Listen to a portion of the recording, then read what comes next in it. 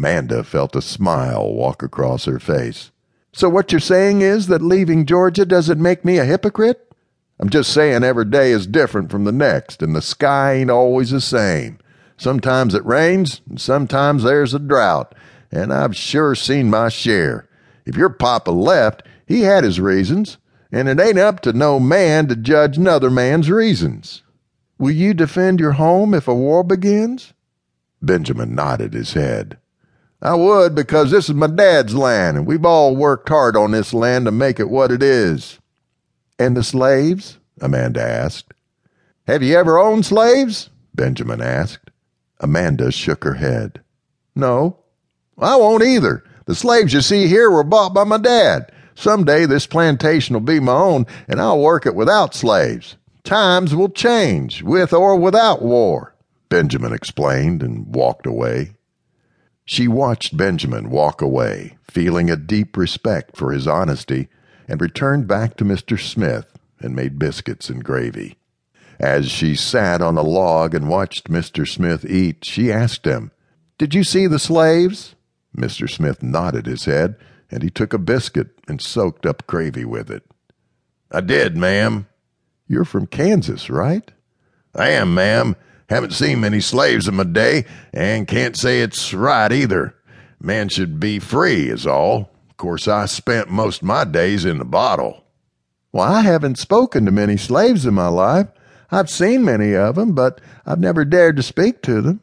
Our little slave girl spoke to me once, and that was all. Mr. Smith looked up at Amanda and gave her a strange look. Forgive me, ma'am, but you talk about them like they're not like you or me. How do you mean? Well, it's like you're afraid of them, is all. You ain't seeing them as people, but more like, I don't know, maybe like strangers from some other place. Amanda thought about what Mr. Smith said. Maybe that's how I feel. I wish I could talk to them and get to know them. I would like to understand them, help them, and show them that people do care. So what's stopping you? Mr. Smith asked. We're going to be here a while, and no one will stand in your way if you want to talk to them. Oh, I couldn't. I wouldn't know what to say. Mr. Smith pointed at the Bible that it next to Amanda. You'll carry your Bible wherever you go. Why don't you pray on it? That's what I've learned, and I reckon your papa has taught you that too, what with him being a preacher man. Amanda took a bite of her biscuit and thought about what Mr. Smith told her. After she ate and washed up, she found a private spot and prayed. Dear Lord, if it's thy will, please lead me to those people I'm so very terrified to speak to, and give me the words to speak. Amen.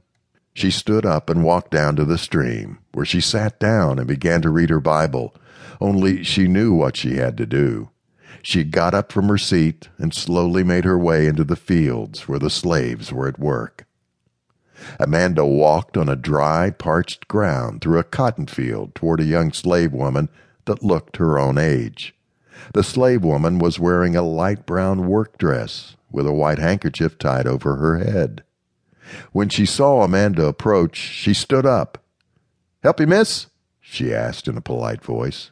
"Oh, no, I would introduce myself," Amanda said nervously as she looked at the young slave woman before her. Other slaves nearby looked at Amanda and went back to work.